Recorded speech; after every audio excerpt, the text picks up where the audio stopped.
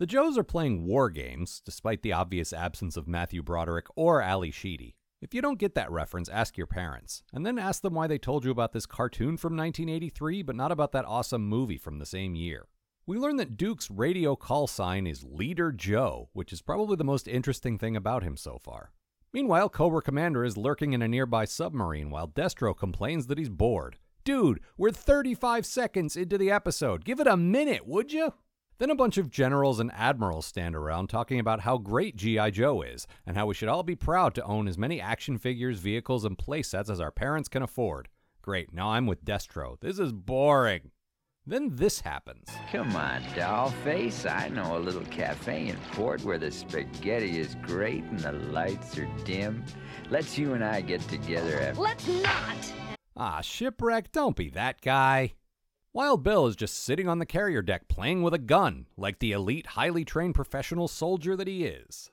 Cobra Commander reveals this week's master plan, a conspiracy involving synthoids. I get it now.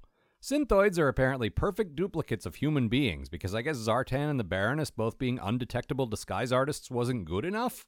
Now we need lumps of animated goo to bolster their pretending to be bureaucrats efforts, which, in fairness, is the basis of like 65% of their plans. The war games start, and man, if there's one thing more exciting than a bunch of missiles and lasers, it's when the outcome of the battle doesn't even matter to the plot. Then the Dreadnoks show up, and at least now we're back to the usual everyone shoots at one another for a while status quo. Then Zartan takes out those harumphing old officer dudes with his fart cloud gun, and a Dreadnought cuts Duke's parachute with a chainsaw, which, okay, that's pretty cool actually.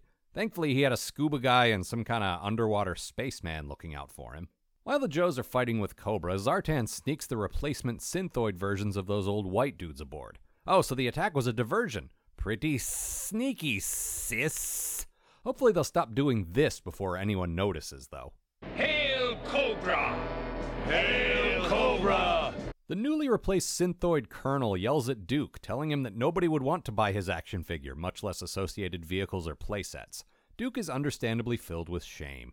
Then Cobra Commander dials up a synthoid Destro to demonstrate, then immediately destroys it. They also conveniently telegraph how the synthoids will inevitably be defeated, probably in part 2.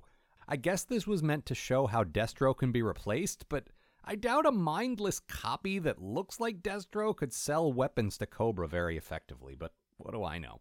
Meanwhile, at a funding meeting, the synthoids recommend that the president stop paying for action figures, vehicles, and playsets. It also means that a chunk of this children's action cartoon takes place in a budgetary committee meeting. A real American hero!